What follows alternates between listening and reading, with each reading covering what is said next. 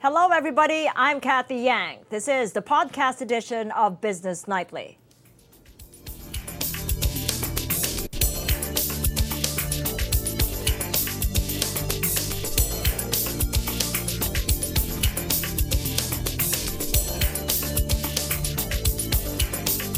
Tensions escalate in the streets of Hong Kong once again as Beijing celebrates 70 years of communist rule. Chinese President Xi Jinping led a massive display of military power over in central Beijing. A stark contrast to these increasingly chaotic protests we're seeing all over Hong Kong, with some activists throwing petrol bombs and setting road fires. The police responded by firing tear gas and water cannon to disperse pro-democracy protesters. Protesters had vowed to seize the opportunity on China's National Day to propel their calls for greater democracy into the international stage.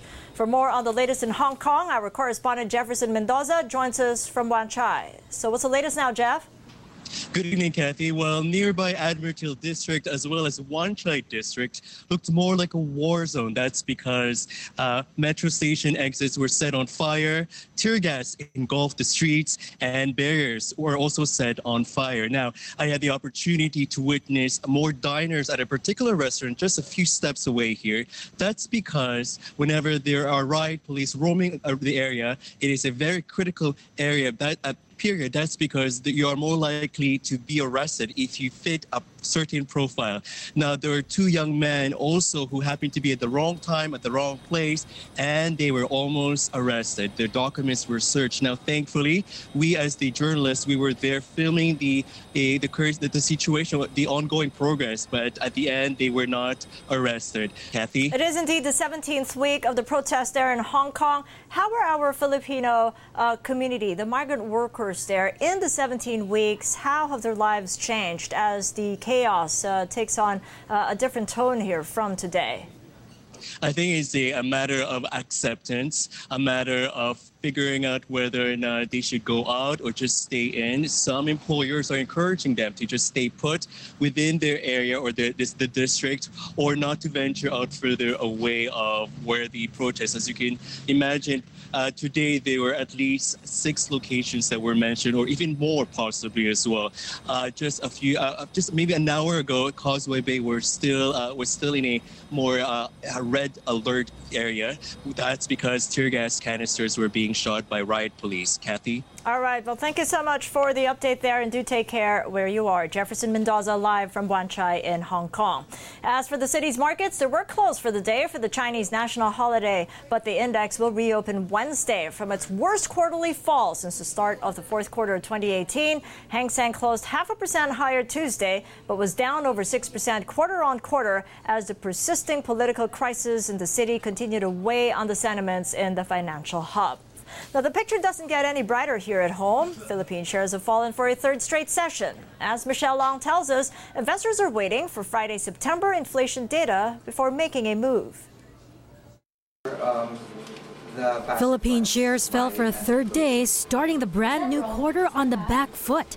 The index seesawed between gains and losses in morning trade, eventually closing at 77.39. The selling has been more exaggerated because of the fact that there's no volume, there's no buyers in the market. But probably we can expect that to just hover around that, the 7,600, probably 7,500. But I don't think that it would worsen because nothing is wrong with the economy. It's still strong. It's just probably flow-driven. If you look at the performance of the currency against the US dollar, we haven't really seen any significant depreciation of the peso. We have in fact seen the peso strengthen over the last few days in spite of the BSP bringing down their policy rates.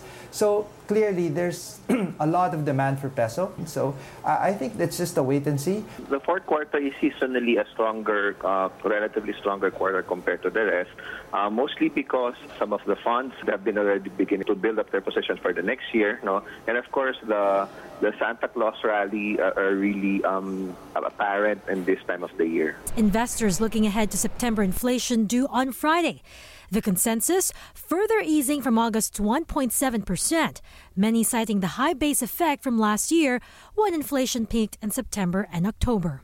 In corporate stories, it was a tale of two Dennis Oys. One pushing ahead with a purchase in Vietnam, the other no longer going ahead with the acquisition of a stake in National Bookstore. Davao-based Dennis Oy behind Phoenix Petroleum is buying a controlling stake, 75% of Origin LPG Vietnam, which distributes and trades LPG for $17.5 million or nearly 1 billion pesos. This is part of the company's plans to boost its footprint in the region. Well, Dennis Oy of Converge ICT, who also owns Zap Cove Development, has completed its due diligence and decided to back out of its purchase of National Bookstore shares from the Ramos family's shell company, Vulcan Industrial and Mining. Oy was previously reported to be planning to buy the shell company to use for his telco bid. Michelle Long, ABS-CBN News. Philippine factory activity falls slightly in September, signaling a moderate and weaker than forecast improvement in operating conditions across the manufacturing sector. It settled at 51.8 from 51.9 in August. It is the lowest since June, but IHS Markit says it still showed modest increase. It adds businesses were encouraged by a solid rise in total new orders, but difficult trading conditions led to a dampened one-year outlook. As for other ASEAN countries, Malaysia's factory activity rose to 4-month highs in September, and Vietnam posted its weakest growth since February 2016. The Philippine Senate's Economic Planning Office set to conclude its independent assessment on the impact of the government's second tax reform package on employment. That's as finance officials continue to debate with foreign investors over possible job losses. Warren de Guzman reports. Philippine Senator Sherwin Gatchalian is hoping the Senate Economic Planning Office will be able to clarify conflicting projections regarding the impact on employment of CITIRA, or the Corporate Income Tax and Incentives Rationalization Act. The Joint Foreign Chambers estimate CITIRA in its current form will cost some 700,000 people their jobs. The Finance Department says CITIRA will create 1.6 million jobs. We need an independent pair of eyes to look at the data and to validate the data. I think the final assessment will come probably about 2 weeks from now. They'll be basing their analysis from the data coming from corporations themselves. They're going to look at the cost structure. They're going to compare the cost structure to other ASEAN neighbors. But the end goal here is really to reduce and eliminate the risk of job losses. On Monday, the Finance Department was trading barbs with the American Chamber of Commerce on the issue. CEPO will no doubt be looking into compromises as well, including the suggestion allowing a longer transition period of up to 10 years and the retention of gross income earned tax at a higher rate, which some investors prefer as an all-in tax to avoid dealing with local government units and other government offices. Gatchalian, however, laments not all government officials may be able to properly absorb or utilize the information once it is out. Or worse, some may not even care as they engage in what he calls a shotgun approach.